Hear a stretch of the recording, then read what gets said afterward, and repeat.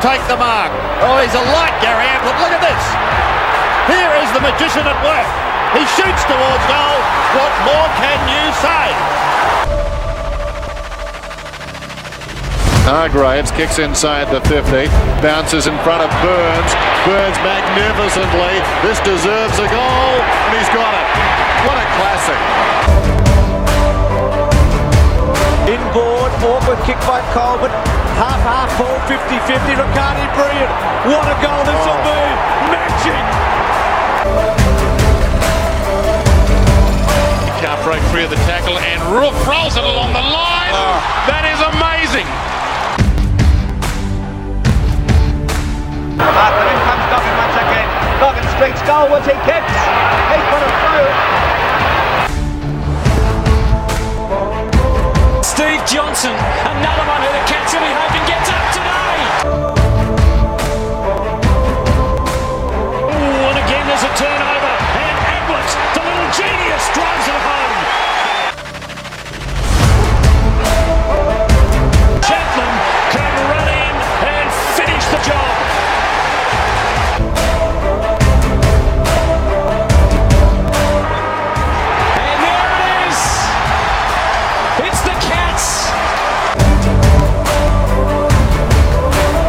It's the cream of Kidinia Park. It's the Cat's Whiskers. Hello, I'm Wes Cusworth. Welcome to the Cat's Whiskers once again. It's great to have you on board, whether you're hearing us through one of a myriad of podcasting platforms or on Sport FM in Perth. This week, we catch up with 121 game player Sean Simpson, the father of current-day Cat Sam Simpson. But first, let's welcome an abbreviated panel this week in Gus Smarrini and Mark Brunger. Megan Holtz is out. She's being managed. So too Anthony Petkovic. So, boys, as we record the program, it's just days after a gallant loss to the Western Board powerhouse, the West Coast Eagles. What did you make of the Cats' effort, Gus? I thought their effort was A-grade. And, you know, it is great that we have got crowds back at the footy, but not great for the timing aspect, because I dare say if that game was played in front of nobody, I think probably Geelong would have got the points at the end. I think that home ground advantage really helped West Coast in the last quarter with that crowd. And but Geelong was very gallant. And those two factors, I think one factor being the crowd, the other being Nick Naitanui, just was enough for West Coast to get over the line. But there was nothing. I thought they were well coached. I thought they played their role.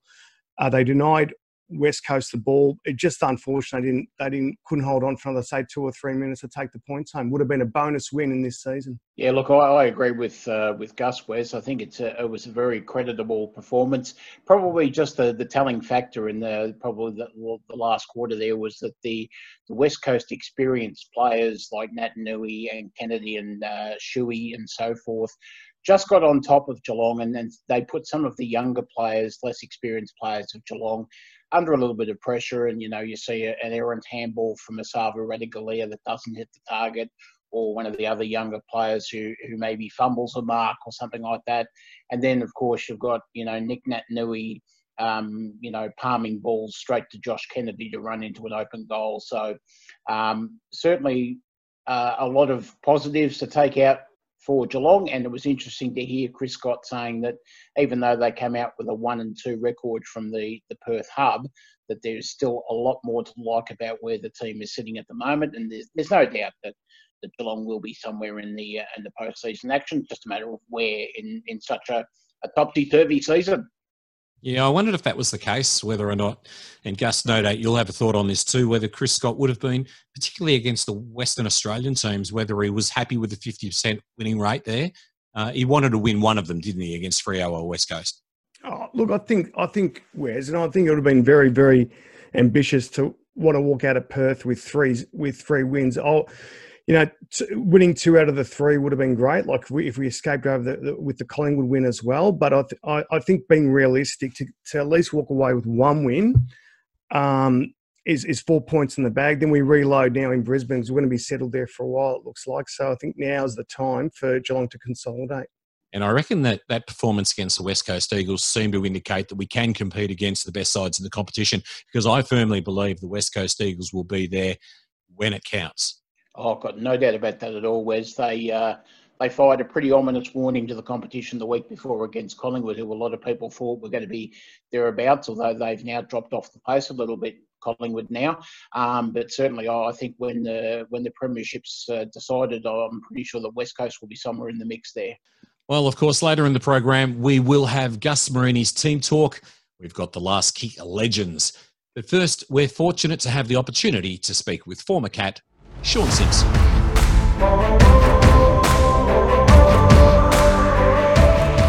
Sean Simpson began his career at St Kilda after the Saints recruited him from East Ballarat in the powerful Ballarat Football League.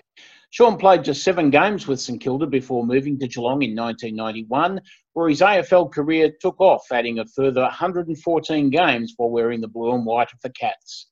Playing primarily as a tagger or wingman, Sean featured in 10 finals while at Cardinia Park, including the 1992 grand final loss to the West Coast Eagles. In more recent times, Sean has risen to prominence as the father of current-day player Sam Simpson, who was drafted to Geelong under the father-son rule with the 53rd pick of the 2017 rookie draft. He also has a daughter, Charlotte, who has captured the attention of many with her outstanding football in the Geelong Falcons girls lineup. Sean, welcome to the Cat's Whiskers. Oh, thanks for having me, Mark. Appreciate it. Well, as we mentioned in the intro there, you started your football life in the very powerful Ballarat Football League with East Ballarat. Recognised as a pretty tough competition. Must have been a good grounding for heading into AFL football. Yeah, it was a good competition back in the day. My father actually played all his football at East Ballarat. So, I was pretty keen to follow in his footsteps. And, I really enjoyed my junior football at East Ballarat. Sean, tell us about your early days at St Kilda. It would have been a very exciting time with St Kilda being cellar dwellers for many years and then having the excitement machines of obviously Lockett, Burke, Wimmer, these sort of guys coming through. Tell us a little bit about your time from first landing at Moorabbin and soaking in all the surroundings there. Yeah, Gus, back in the day, for those old enough to remember, I'm not sure if you three can remember, especially you, Wes, you might be a bit younger, but Ballarat was the zoning area back just pre-draft and for St Kilda. So Greg Burns, Tony Lockett, Danny Frawley and the like all went down to St Kilda. And as a young 17-year-old, I was fortunate enough to be invited down to a pre-season with the Saints, and I was awestruck sitting in the back seat. I was just looking at Frawley and Lockett in the front, and Greg Burns beside me, and I'm just pinching myself, thinking, "Am I really doing this?" So, and it was a real great leg in because when I arrived there, the likes of Trevor Barker and Jeff Cunningham and these sort of guys were, because I was part of the Ballarat crew and I was with the captain of the club and probably Tony Lockett, one of the best players in the competition, and Greg Burns, a past best and fairest winner, I was automatically accepted as one of the boys. So as soon as I walked in, Trevor Barker and all the big boys had a handshake for me, and I was pretty well accepted straight away. So it was a good leg up to AFL footy, that's for sure, or VFL back in those days. Harking back to those original days at East Ballarat, who were some of the influences on your development as a player? I know, clearly your father had played at the club and he would have been instrumental, but were there some other people in particular? Yeah, there was one in particular, Graham Jolly. He actually was from Derrenallum, I think, originally. He came to Teachers College, I think, in Ballarat, and then went on to St Kilda, and he was a fine player. I think he won the best and fairest at St Kilda in his first year, so yeah, he's no mug to do that, that's for sure. And then he, I can't remember who it was, Wes, you might remember, but someone got sacked and Graham Jelly took over as coach there at one point of St Kilda. And then he come back to East Ballarat, and he come back, and I was actually only 16 years of age, and the club gave me a few senior games that year. And Graham Jelly really looked after me. He played and he was targeted very heavily by the opposition players, and no one seemed to target me because of Graham Jelly. So I was very fortunate because Graham then ended up at Geelong as a coach of the reserves, and that was sort of my pathway to getting across to the Cats, really, because of Graham Jelly. So I have a lot of respect and a lot of gratitude for what Graham did for me. And I think that was Tony Jewell that got the sack for Graham Jelly to make his way into the coaching fraternity. Yeah, that sounds right, actually.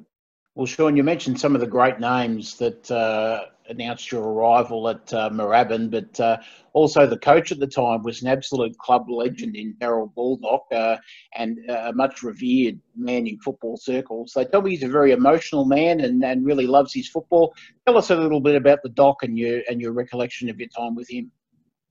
Yeah, the Doc, at the time, you know, as I said, I was pretty overawed by the whole experience. But when I look back at it, the Doc was pretty passive, really, of what I've learned about footy now.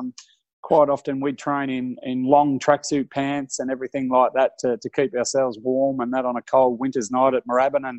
And you know, that would never happen these days because you'd be training too hard. You just wouldn't be able to do it. But so I didn't realise at the time, but our training wasn't particularly hard. I thought it was because it was a bit of a shock to the system. But when I look back at it now, you know, Doc was a little bit old school, and some of the players that he recruited at the time was Kenny Sheldon and Wow Jones, Spiro Corkamillis, Ricky Nixon, and a few of those Carlton legends that had experienced a lot of finals football and a lot of success. So when Kenny took over as coach, Kenny really shook the place up to a point that it went from one extreme to the other, really. Our training sessions were where blokes were just doubled over in pain, vomiting, and just couldn't get through a session. I remember one night, Nicky Winmar, who everyone would remember was a great footballer. Nicky went off, said that he had a little bit of tightness in his hamstring. So Kenny Sheldon said, "Okay, boys, that's it. The session stopped. We're all waiting for Nicky to come back out on the ground," and we did. And when Nicky come back out, the session started again. We started right from the start. So it was a real shock to the system for us guys, and even especially us Ballarat boys, because we only travelled down to Moorabbin 2 days a week, and we were entrusted to have a further training session up here with Lockett and Burns and Danny Frawley and myself. And quite often it was just a game of tennis or something pretty passive while the rest of the group were running, 2K time trials and doing beep tests and things like this. So we were the first to go up to Kenny Sheldon and just say, what'd you get in your beep test? Because Danny beat me in a tiebreaker, So we were telling him all our secrets, and then lo and behold, he ended up the coach the following year. So his recommendation was to make all the Ballarat boys move down to Geelong at that point. And Danny was captain, so he moved down. And Plugger, being a bit of a legend, he was pretty stubborn. He actually travelled for a further 12 months on his own, and I actually ruptured a kidney in my final year at St Kilda, so I was Plugger's travelling companion at the time. So we got on really well. And just when the culture was changing, Sean, you found yourself heading down the freeway to Geelong together with Jamie Lamb. Can you tell us about the circumstances that arrived for that to happen, and was it a bit of a shock to you knowing that you're going to be traded? No, it was no shock, Gus. Not to me.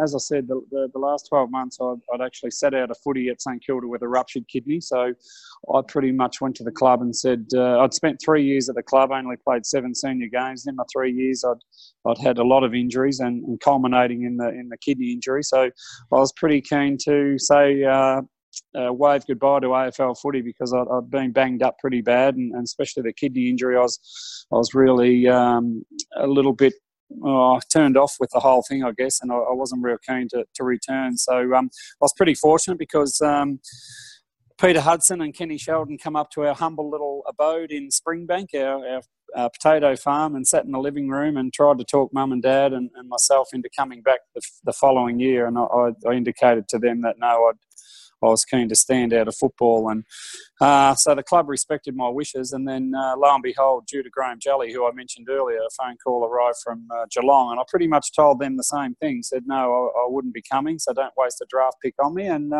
fortunately, they didn't hear that message, and they drafted me. So I was really happy that I ended up at Geelong, and it was a like a February type draft, Gus. I can't remember what they called it back in those days, but it was really late. I know that, and I took a couple of weeks to sort of fire up and come down. I know we only played one practice match, and then the season was upon us. And I remember playing in the reserves practice match against Collingwood, and at halftime I must have fluked a few kicks, and at halftime they took me off, and I went into the senior game, and I played on Darren Malone on a wing, and I was pretty intimidated by him, it's fair to say, and I must have fluked a few kicks again, and lo and behold, we played St Kilda in round one, and I lined up in round one for the Cats in 1991 against St Kilda, and it was such a surreal feeling because Robert Harvey and Jason Daniels and Stuart Lowe and the like were was singing out my name at the very rare occasion I got the ball, because I played a real stinker, believe me. And, their names felt, when they were calling my name, that felt very familiar, whereas the Geelong boys, I'd trained with them for 2 weeks and then I was playing with them and I didn't really know them, to be honest. So, and a funny story with... a little bit later on in the year, Gary Ayres had retired, actually, and he joined us in. They talked him out of retirement about round 6, I think it was, and he only trained in 2 training sessions and straight into the seniors as well. And I remember sort of just basically reintroducing myself to him before the first bounce, and then at half-time he coming up to me saying, "What was your name again, mate?" So, it was an interesting season, 1991, that's for sure.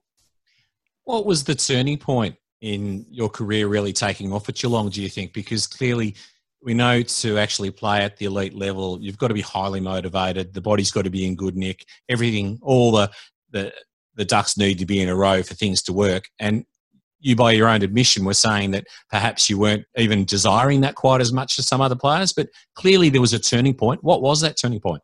Yeah, it's hard to pinpoint, Wes. I know my one desire was just to play in the Little League. We barracked for Richmond as kids, and Mum and Dad used to take us down to see Richmond and Carlton probably 1 game a year. And my aspiration was never to play AFL footy, but to play in the Little League, and I didn't even get to do that. So I was a little bit fortunate that I went a couple of steps higher, Wes. But I think it's probably just maturity. By the time I got to the Cats, I was 21, and I guess the penny had sort of dropped a little bit. My body was getting a little bit more physical and stronger to cope with the rigours of AFL footy. And in saying that, though, I was coming from a club like St Kilda who hadn't had a very good record, and going to a club like Geelong who just played in the 89 grand final and had all these superstars in it. And I'm thinking, what am I thinking going to a club like this? I'll never get a game. So, but as you know, in footy, Wes, sometimes you just need the right people to like you and be at the right spot at the right time. And fortunately for me, I actually, in my first season, played every game in the senior side at Geelong. So it was a great turning point for me. And I think,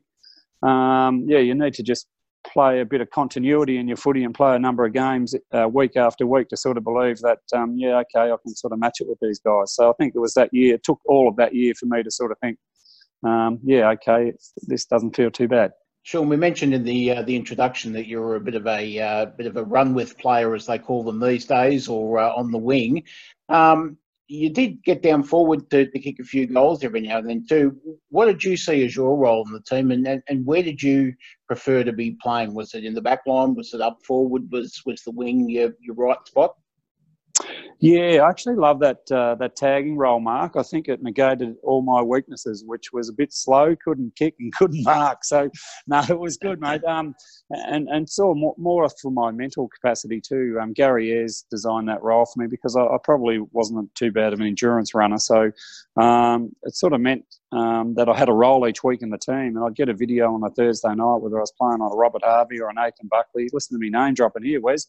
And so I always had, one of the better midfielders to play on. So it just gave me a role within the side and probably just made me relax a little bit, knowing that, my role, it sort of changed the tagging role. Cameron Ling probably changed it really. My role at the time was if I was playing on a Paul Kelly from Sydney and he was a 30 possession man, well, my role was to keep him to 15 or under. And that was and it didn't really matter what I got in return. Whereas when Cameron Ling come in, he was a bloody smarty, wasn't he? He kept him to 15 possessions and got 25 himself. So so Cameron sort of pretty much changed that role again. But yeah, that was probably my favourite role. As I said, it just was a real challenge each week, and I really look forward to it. Sean, always interested to talk to guys who are run with players taggers because of the mental pressure that goes with it. I think us watching in the grandstand probably take it for granted a little bit that, that there's obviously the physical aspect of the endurance, but also too, having to always know where your opponent is. Can you tell us what it was like after a game? If you had a run with role with, say, a Buckley or a player like that, how intense was it for you? Yeah, they're all different. I remember sometimes, as I mentioned before, we got a video to watch on a Thursday night, and I remember sometimes turning it off halfway through because it was just too intimidating, to watch anymore. But they're all different. Darren Jarman, he'd be a type of guy who would take you to a contest, you'd see the footy and you'd look around and he'd duck back to the goal square, so you'd lose him in transition. So he was different to, say, a Paul Kelly who was see ball, get ball, and I found those guys the best to play on because they were just real bulls around the contest and they're pretty predictable. Whereas a Jarman and these sort of guys, they could do a little bit of everything, and certainly they could weave a bit of magic and duck out the back without you seeing them. So, I just found them all different. But I think the guy who gave me the biggest, I didn't pull up too well at all after playing on him, was Robert Harvey. Like, his just capacity to really gut run was just amazing. And, certainly it'd take me till a Wednesday or Thursday to feel okay after playing on him because he was just brutal in the way he could run. And he used to play with your mind too, You'd be at a stoppage and he'd be pulling on his shorts and huffing and puffing and breathing heavy. And this is halfway through the first quarter. You think, how good's this? I've got this bloke. And no, he just changed gears and go again. He was just unstoppable. Sean, I have it on good authority from one of your players that actually rose through the ranks at St Albans when you were coaching there that you were considered a really forward-thinking coach at the time. And I'm just wondering what sort of influences your experiences with Malcolm Blight and Gary Ayres and those sort of guys had in terms of your coaching. And do you credit them with much of what you became when you went out to Mortlake and you went to Springbank and you had your experience at St Albans? Yeah, certainly credit them with everything, really. And you don't really know it until you get in front of the group and you start thinking, well, what are my philosophies on footy? So then you start speaking to the group and you think, wow, that's what Gary Ayres would have said, or that's what Malcolm Blight always said. And you just find yourself, and I didn't realise, they had such an influence on me. The only thing I will say is that, I wish I had coached and then played footy. I just found that I just would have been such a better footballer if I could have coached first and then, maybe played footy. Obviously, we don't get the chance to do that. But I'm just trying to think. There was a guy, Link McCarthy, actually, who's at Brisbane now. He was having a tough run with injury and the club just sent him over to coach one of the junior sides. I think it might have been at St Mary's and that. And I was just thinking, wow, how good's that for a young player's development? Because I know with coaching myself, I certainly would have played the game differently if I had played the roles in reverse, that's for sure. Well, Sean, we've talked to a few of your fellow players from around that period about the 92 grand final. Just be interested in your perspective of the game, and do you feel like those other players do, that it was the one that really, really got away from Geelong?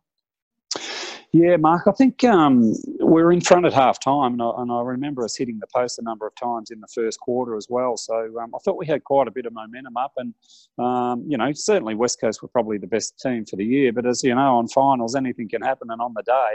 And we're in pretty good shape early and it was probably just as that old saying goes, that third quarter, the premiership quarter, they come out and they kicked a few goals and Matera got on a bit of a roll. And thank goodness I wasn't playing on him because you never want to play on the Norm Smith medalist, do you? So, so I wasn't on him, which was good. Look, West Coast were probably the best side for the year. But I just felt, certainly I would have loved another chance at that.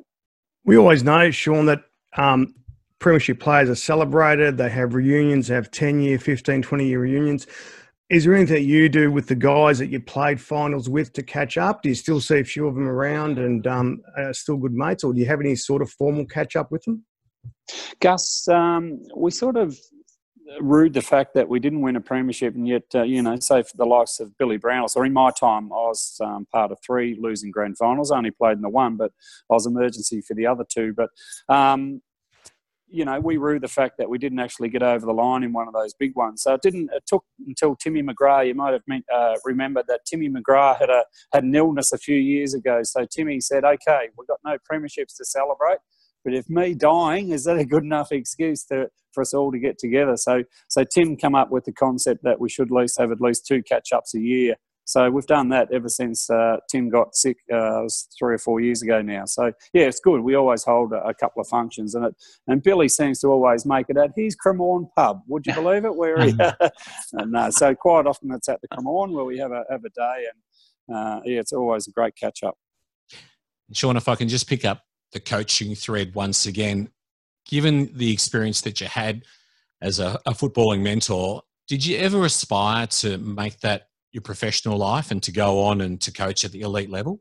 There was a fleeting moment after coaching St Albans. I actually had the opportunity to go and work at North Melbourne for 2 years. So I was Dean Laidley's match day runner, and the club North Melbourne sort of, as a runner, you doubled as a couple of other things as well. You got out on the track and you pulled on a vest and you shadowed Sav Rocker at full back and joined him with all the training sessions and that as well. So I really enjoyed that experience.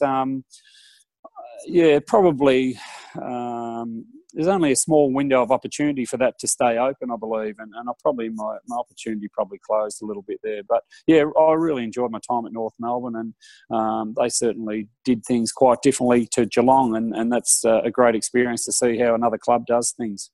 Sean, you did some great name dropping earlier in the podcast, which was fantastic. I'm good at that. Just on that, keep it up, absolutely. A double prong question. Firstly, who was the hardest of all those players for you to play on? And secondly, who was the one that you were most in awe of in terms of their ability at the game of football? I played on a youngish James Hird one night. It was a centenary game. I don't know if you boys remember it. We ran out in these long shorts and a sort of a mock lace-up jumper and a little hat as well. Do you remember it? Do you, Gus? Yeah, I do. I remember Gary Hocking, I think, kicked a goal off the ground. It was in the goal square. I think he was lying on his back or something. I remember something like that. But you had the 1900s hoops on that night. No, that's right. Yeah, it was a centenary game. I think it was 100 years the Cats had been in the competition, or the AFL had been. I can't really remember. It was some 100-year thing. Anyway, I played on a young James Hird, and I thought, when I watched the video on him, I thought, this is good, because I think the week before I played on Paul Kelly and he gave me backhanders for the whole 4 quarters. And I thought, this is good. This bloke's a gentleman and he won't hit me for starters. And I don't reckon he's that quick. He's got these big loping strides. So I think I'll be okay on this bloke. Wow, wasn't I wrong about that? He was one of the hottest competitors I've ever played on. And those big loping strides, let me tell you, they're very quick strides. Though he was flying, I couldn't keep up to him. Like he was giving me the runaround, and he was quite a nice guy too. Ablett, I can remember, did something miraculous that night, and James Hird just turned to me and said, "What's he like to play with?" And I said, "Yeah, you know him as good as I do." So he was a nice guy, but some of the things I remember playing on Nathan Buckley and I must have fluked a couple of kicks on him, and there was a pre-season where we ran into him in Melbourne just as a group. It was an off-season thing, and he come over to Barry Stone and Billy Brownless, and I was in the group and in the conversation, and he walked over and he was talking away, and I knew he was pretty keen to say good day to me, and I sort of thought, I don't want this guy to see that I'm human, really. So I went to the toilet and didn't remove myself from that conversation, because I just felt the only advantage I had on him was for him to think that I was a tiny bit nasty or something, that because I'd played on him that year and had a reasonable game on him. So it was just one of those mind games that I was sort of trying to play, because I knew deep down that he was so much better than me that, I just knew that I had to play a little mind game with him. But I'd love to run into him now and say good day to him, and he probably wouldn't even remember me. But I think he would. Just don't play tennis with him. Yeah, well, I could lend him a few bucks maybe to pay that fine. When we look at today's game, when you look at the genuine run with players, apart from Matt DeBoer and a couple of others, a lot of clubs just don't choose to run the gauntlet with a tagger. What's your philosophy these days, Sean? Do you think it's still a role that probably every club needs to have one in their kit bag, or do you see the philosophy that other teams say, we'll just go head to head? Or how do you, if you're coaching today, what would your philosophy be on taggers? Yeah, look, I think there's a need for them. I really do. I think of Dustin Martin. He's just such a, he has such a big influence. Every time he gets the footy, he just makes you hurt, And I just think, as I said back to our day, if he's a 30 possession man and you can keep him to, 10 or 15, then it goes a long way towards you winning the game. And I just think, I certainly think for some teams for sure that, Dusty Martin and the boy at Brisbane, Lachie Neale, I just think he just gets so much of the footy, and he's just such an A-grader that his foot skills just hurt you so bad. I just can't believe that they don't sit on some of those boys, personally. Yeah. Sean, do you feel comfortable in enjoying the modern day game, or are you so invested in what's going on with Sam that you still find yourself getting a little bit uptight about what's going on? Can you sit back, relax, and just enjoy a game for what it is?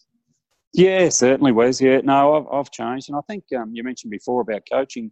I really enjoyed the coaching side of it. And unless as a coach you're prepared to change and roll with the way the trends of the game's going, then then you're not a real footy lover, I don't think. So, yeah, certainly the game's different than when we played it, but I love it. Maybe some of the things aren't as good and maybe most of the things are better. Like as the way they present as athletes, their body shapes, and that's just remarkable the way they present, and their foot skills and skills overall. It just blow us out of the water. I mean, we won the footy and just head down and we just kicked it. It was just a territory game, whereas these guys nowadays, the way they can get through traffic, and there's so much traffic around them, the way their little short handballs and that can get them out of trouble. They're just so quick, and I'm just in awe of the way, they can move the footy. They can really make it talk. But in saying that, wouldn't you love to see a Gary Ablett or someone in the modern game, getting their arms touched and he'd kick 200 goals a season, I think. So, yeah, so that's sort of horses for courses. But, I love all eras, really.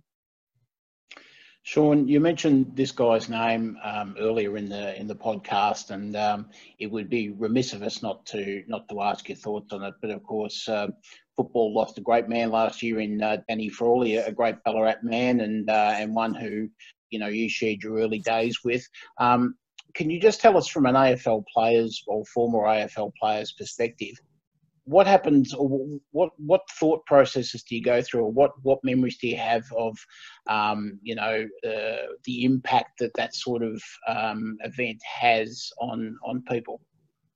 Oh, remarkable man, Mark.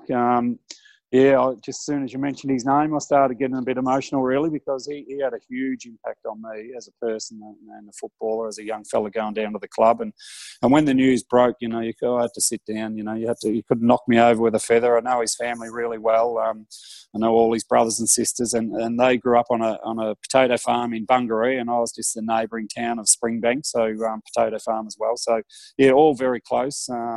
My dad actually drove trotters as a hobby, and for Brian Frawley, Danny's dad used to drive his trotters as well before Anne Frawley, you might know Wes, become one of the first female drivers in Australia to win a group race aboard a horse called Vanderport. So, Anne was a trailblazer in herself, and they're just a terrific family.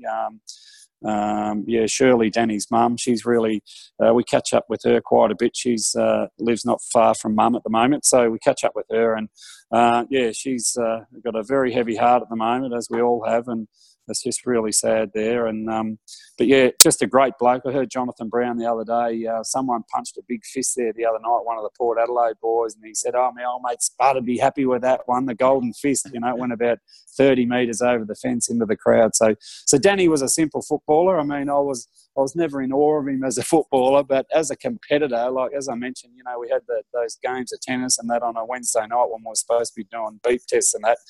The game would go into the dark, because it got to a point where you'd have to let him win, actually, because otherwise he'd stay there all night till he beat you. He was the most competitive person I've ever met in any sport. If you're playing tiddlywinks, whatever it was, he'd just have to beat you. So, ripping bloke, sorely missed, and he's left a huge legacy on the game. And for you boys, if you didn't know him personally, what you saw on TV, that's him. There was no acting. He was just that man you saw on TV on the bounce, and that there was no script needed for him. He was just being Danny Frawley, and he was a ripper. Yeah. Yeah, and thanks for that, Sean, because it sort of brings us into your world a little bit of knowing Danny, and the way you spoke just then about him. Obviously, you've got some treasured memories forever and a day. Speaking of today's game, obviously it'd be remiss of us not to ask you about Sam. And we did mention before that, a lot of clubs don't run with players, and Geelong's probably one of them. Do you think there's any tagging DNA within Sam at all to take up a role like that? Yeah, it's funny you mentioned that, Gus. I was just looking at a game the other night. Who was it? Against Collingwood, and Pendlebury was sort of running amok, and Sam was having a pretty poor game, and I thought, maybe a way of getting him into the game, and it'd be a good way. I remember we used to use it as a teaching tool. Darryl Baldock had me back in the day. I'm going back again, I'm sorry, but Darryl Baldock made me run with Tim Watson when I was a 17-year-old kid in a practice match against Tim Watson. Just to find the running patterns that he used to run as a midfielder and that. So, I just think it would have been a great learning curve for Sam to maybe go into a Pendlebury. Sam was having a poor night. maybe turn a negative into a positive, let him run on Pendlebury. He'd teach him a few tricks, and if he could somehow negate his brilliance on the team that night, well, that would have been a win-win, you know. So, yeah, I actually thought of that while I was watching the game, to be honest. And it must be enormously satisfying for you to see Sam in action, and particularly after that long advertised promoted wait that we heard about at the start of this season. And then he played that cracking game when he made his return. Of course, he is a VFL best and fairest winner at Geelong, so there's no shortage of ability, but gee, he's obviously got great endurance and just great perseverance to hang in there as he has. Yeah, you mentioned that VFL best and fairest, Wes. I think that was gold really in hindsight, because it really toughened him up mentally as much as anything, because there's quite a few opportunities for the club to play him and he didn't get picked, and his position was there, and quite often he didn't get picked. So I think it was really good to teach him some resilience and just, you know, ply his trade week in, week out and be very consistent with his footy. And they got to a point last year where they played a Gary Ayres coached Port Melbourne with the bigger bodies in a final, and that was always going to be, you know, pretty physical outcome, because Gary's boys are, you know, blokes who are working through the day and playing footy on the weekend against the young professional Geelong boys, and the only way they could really beat them was to, you know, to see how mentally tough they were, and by that I mean test them physically. So yeah, I was really proud of Sam that day. I come away thinking, I might have seen a boy become a man that day. So yeah, I was just sort of more hopeful and confident, Wes, but I thought if he got his opportunity this year, he'd possibly be okay. So, but it's just a week-to-week proposition for him. As you mentioned, against Brisbane, he was pretty good, and then the week later he's very quiet against Collingwood, and yeah, so he's just finding his way at the moment. So yeah, just hopefully he can get some continuity in his games and week in, week out. And I'm pretty sure he won't be keen if the coach says to him, "Would you like a rest this week?" I'm pretty keen he'll say, "No, I'd love to keep playing," because I think he realises that he needs to, you know, just hang in the team as long as he can. So hopefully he can. I enjoy watching him. It'd be great to be there live, obviously. Sean, thank you very much for your time tonight, and thank you for being so candid and sharing some wonderful memories, both in your time at Ballarat, at St Kilda, and at Geelong. And it's always great to hear from past players, but there's always something that you pick up every week from players that's a little bit different. And tonight was no exception. So I really appreciate your candidness and sharing your memories of your football journey with us. And we really enjoyed the chat, and thank you very much, and wish you all the best. No, I appreciate that, Gus, Mark, and Wes, and sorry for all the name dropping.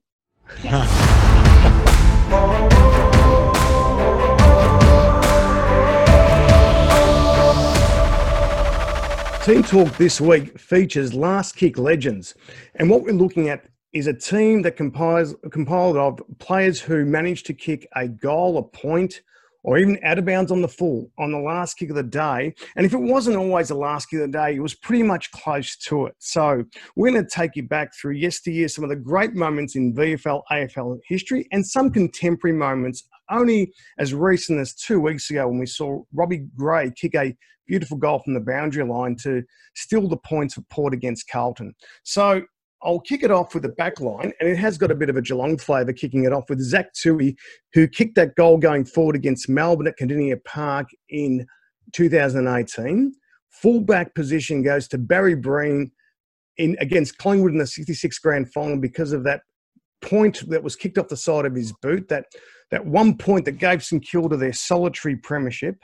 And in the other back pocket, Chris Tarrant, who kicked that goal against Adelaide for the Magpies in 2003. Now, our halfback line features someone who was a bit of an AFL experiment, Carmichael Hunt.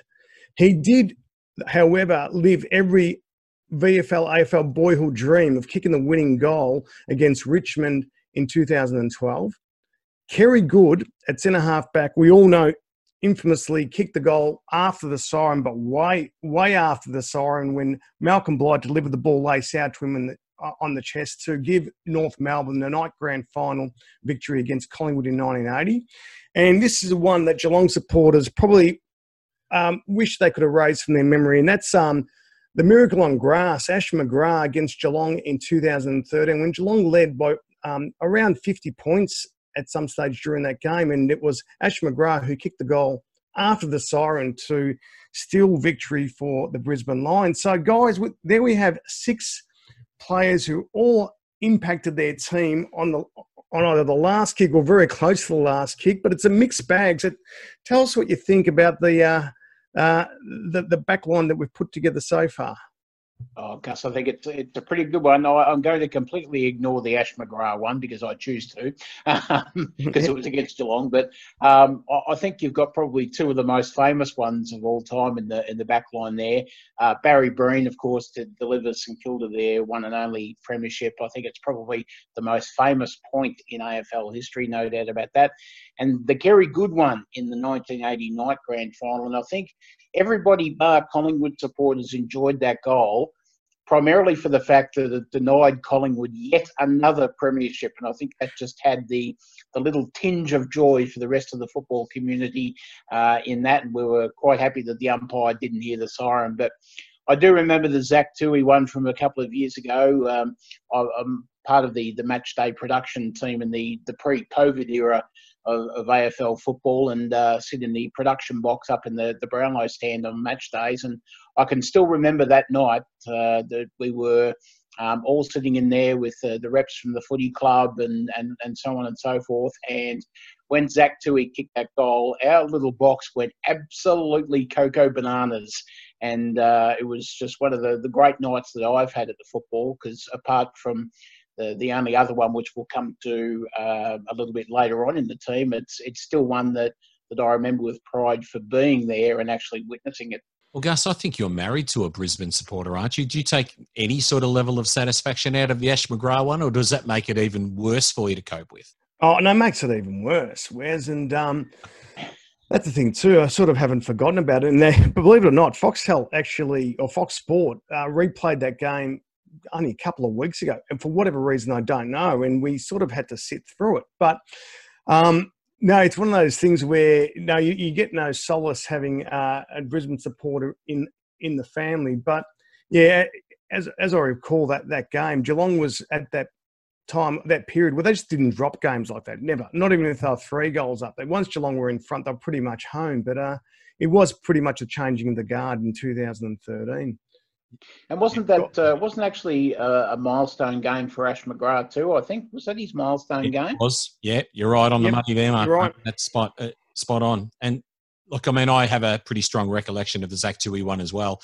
I don't think I was in your situation, Mark, where I was surrounded by people that were supposed to be concentrating on the game, and were we supposed to be unbiased on that occasion? I'm not sure, but no, great job. Obviously, it would have been pretty exciting to be in amongst the Geelong faithful on that particular occasion. We move over to the centre line, guys, and as I mentioned at the outset, this brings back a lot of memories, and we're travelling down yesteryear. But this team, actually, the motivation for this team was the guy who found himself on the wing, Robbie Gray, who kicked that beautiful goal from the boundary against Carlton a couple of weeks ago. Just that was only minutes after his teammates and even himself were missing from 10 metres out. So that was I suppose the incentive for putting this team together. David Zaharakis wasn't the last kick of the day, but a very memorable goal against Essendon when the Bombers came back in 2009, the Anzac Day game at the MCG, very wet Anzac Day. And out of nowhere, the Bombers, as I said, 22 points down, came back. Zaharakis picked up the ball on the half-forward line and kicked the winning goal. And on the other wing, well, how can we forget Peter Riccardi? We had him on the show a few weeks ago talking about this kick, whether it was touched or not. And this was against Carlton in 2002 at what is now known as Marvel Stadium. So, again, that centre line of Gray, Zaharakis and Riccardi. Where's your thoughts, especially with the Peter Riccardi goal? Oh, it's very much a favourite of mine. I think Mark's already alluded to one that's coming up that we're all going to get pretty excited about. But the Peter Riccardi one was enormously exciting back in 2002. And of course, the folklore that surrounds it with regard to the suggestion that the Carlton player on the mark actually touched it. The Robbie Gray one, of course, was only a matter of weeks ago. Wasn't that just an absolutely spectacular kick? And Zaharakis, I suppose, the big occasion. And that's what made the Barry Breen and the Kerry Good so memorable, was they were in such big occasion games, and so too the Zaharakis one.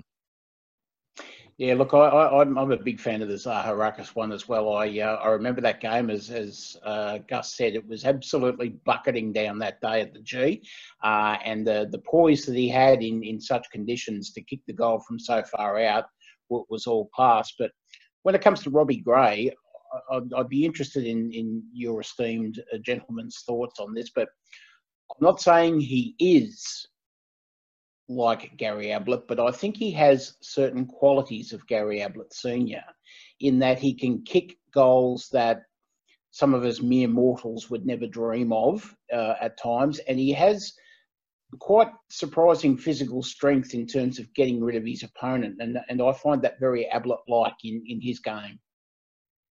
Yeah, I'd agree with you there, Mark. I think he's got a lot of the Ablett traits. Probably what he doesn't have is the big body that can hurt people at the same time, or that blistering pace. But as far as the football nous and the ability to do that, kick those goals that you mentioned, I reckon it's a very, very accurate assessment of Robbie Gray.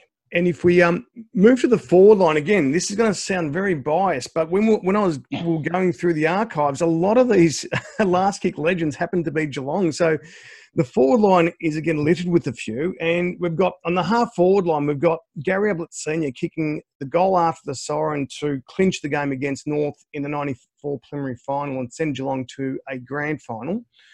Tommy Hawkins in 2012 against Hawthorn, when he marked the ball 50-odd metres out and kicked after the siren, and the ball sailed through at post height to, again, I think that made it 13 in a row for the Cats against Hawthorn.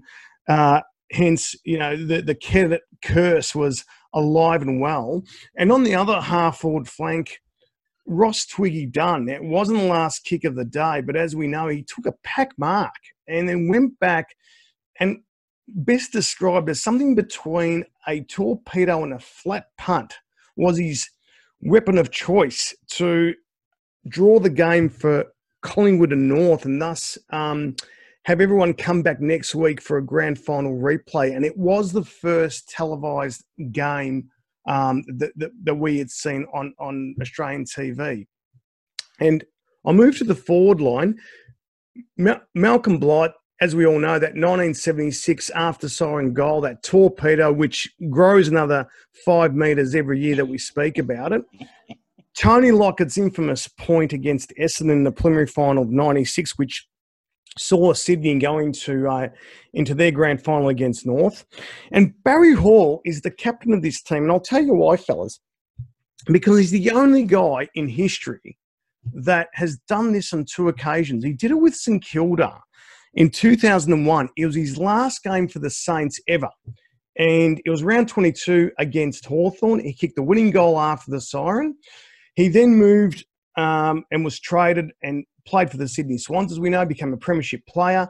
And against Brisbane in 2005, repeated the dose and kicked a goal after the siren to seal Brisbane's fate. So the only guy in league history to have done this twice. So there we go. If we look at those 6 talented forwards, Ablett, Hawkins, Ross Dunn, Malcolm Blight, Tony Lockett, Barry Hall. Take your pick, fellas. Look, I'm going to go straight to Gary Ablett Senior, and I know Wes is going to go there too, because it's just one of, as a Geelong supporter, it's one of those great games where, you know, Geelong were struggling against North that day, and they really summoned a huge effort, and you know, Gary Ablett was the man of the moment, and I can recall sitting at the MCG. I was at the Punt Road end, and of course Gary took that mark at the city end of the ground, and everybody around me just instantly jumped to their feet and started to cheer wildly when Ablett marked it. And because everyone was standing on the seats and all that sort of stuff, I didn't actually see it live, even though I was there. I had to look at it on the scoreboard because I couldn't see through the crowd. So I'm still happy to say that I was there, and that certainly sticks out. But I think the other two for me, Ross Dunn, I mean, Twiggy Dunn, that's probably the most famous last-minute goal of all time to actually, you know, tie a grand final and then send it into to a replay the following week. And I can still remember watching the replay on those grand final marathons every year when they play the 77 grand final. And I still don't know how the umpire actually plucked out the mark for Twiggy Dunn, because it was about 75 sets of hands that were in close proximity to the ball. And then the other one is the Malcolm Blight goal at Princess Park. And as you say, Gus, I think it gets bigger and bigger every year. I think it's out to about 100 metres now, isn't it? Yes, it is. The interesting thing for me is I just question whether or not, as much as they were amazingly exciting experiences, the Ablett and the Twiggy Dunn and the Plugger Lockett and things like that, are the ultimate results diminished when you consider that Ablett won us through to a grand final? We got beaten by West Coast. Ross Dunn took the game to a draw and then came out the next week, and North Melbourne won it. Tony Lockett got his side through to a grand final, yet they couldn't do it the next week. Does that make Barry Hills even more special? Because, of course, with Sydney in 05, they did go on and win it, didn't they? So, So good choice for captain, Gus, no doubt. Look, I think it's just part of the fairy tale fabric of our game, and it's what makes us all so passionate and enjoy the game so much, because, you know, we don't necessarily remember who won Brownlow medals or who won premierships in specific years, but if you ask someone about Malcolm Blight kicking a goal after the siren, most people of our generation are going to go, oh, yeah, remember that goal? He was a mile out, and, you know, that's part of the folklore legend of the game, regardless of the result. No, it certainly is, and if we look at the ruck division, it's a little bit more contemporary with a couple of them, but again, the memories are there for us to enjoy. Nick Natanui, who, you know, we saw his wares on the weekend, what a fabulous player he is, but against North Melbourne in 2013, it took a beautiful mark, one of the best marks of all time, if not the best for that year, goes back and slots it to kick a goal after the siren to give West Coast the win at home. Gary Buckenara against Melbourne in the 87 prelim final. We all remember the reasons behind that. Jim Steins crossed the line, gave Gary Buckenara an extra 15 metres towards goal. Otherwise, there was no way he was going to make the distance from there. That put Hawthorn into a grand final. But going back to your point, Wes, he then... Yeah, it's in the same category as Ross Dunn, Tony Lockett, and Gary Ablett Sr. in that they couldn't continue the story the week after because they got trounced by Carlton in that grand final. And the other West Coast one, which is the rover of the team, Luke Shuey, who kicked a goal against Port Adelaide in the 2017 elimination final, and that was from about 30 metres out in the away team being obviously, with the crowd booing all the rest of it, he held his nerve and continued the journey for West Coast in that final series. Now, the interchange, again, we've been spoiled again. Bill Brownless, his goal after the siren against Footscray in the 94 semi-final, that was the week before the Gary Ablett, I think it might have been 2 weeks before the Gary Ablett Senior one in 94. And then one that we don't want to remember, guys, is... Nick Davis, and it is a family show, so I can't use the adjective that goes in between his name. But he obviously in that last quarter, and and to quote another Geelong supporter's angst, Anthony Hudson, I see it, but I don't believe it. And we'll finish off on the bench with Carlton captain Steve Kernahan, who had a chance to win the game for Carlton against Essendon in a home and away game in '93. And he missed everything. He kicked it on the full. But in fairness to Steve Kernahan, he, like Barry Hall, has had a shot after the siren twice. But the first time was against North Melbourne in '89, where he did actually kick a goal in round 22 at Beefale Park. And he did seal victory for Carlton. But then 4 years later, like I just mentioned, he missed everything. So there's our final six, our ruck division and our interchange, guys. And again, with a bit of a Geelong flavour there again. Well, I think it's fair to say that Steve Kernahan, even though he was a great player, if you were going to be choosing one player out of any team to kick for your life at goal, he would not be the one you would choose. I'm really interested in the West Coast presence, both in the ruck and rover division, but I'm also intrigued as to, and I'm mindful of the fact that the Team Talk teams are essentially contributed to by a number of different sources, but Dom Sheed doesn't get a mention, and I thought that's a pretty significant one that our Perth supporters would love to have heard raised. I know it wasn't quite the last kick of the game, but it was pretty close, wasn't it? Oh, definitely, and there's a lot that have missed out too, Wes, and the Dom Sheed one really should be in there when you think about it, because that took a lot of nerve, especially against Collingwood, MCG Grand Final day. And he wasn't like 15 metres out directly in front. It took a good kick on any day, on any ground to put that through. So, yeah, I definitely think that's one that would easily qualify for this team. What I didn't mention, though, was the coach of the team was Alistair Clarkson, who kicked a goal for North against Melbourne in 87 after the siren. Now, not many people would know or remember that, because that might have been in the days when they probably didn't televise every game. And I remember hearing that on the radio just by chance. And so even when it was brought up on Team Talk, a lot of people weren't aware that actually Alistair Clarkson is in that elite club of kicking a goal after the siren. And he's our coach for this team. Oh, you've done a superb job once again, Gus. And to all of the people that contribute to Gus's Team Talk, Best of Team Talk Team of the Week, we do appreciate the varying contributions. It's absolutely fantastic. Wes, I was just going to say before we wrap up, it would be remiss of us not to mention Billy Brownless against Footscray in the '94 semi-final.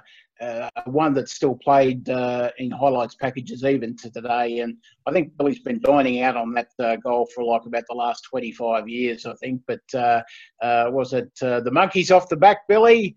Billy, yep. You are king of Geelong, from the great Sandy Roberts. So yes. Well said, Mark.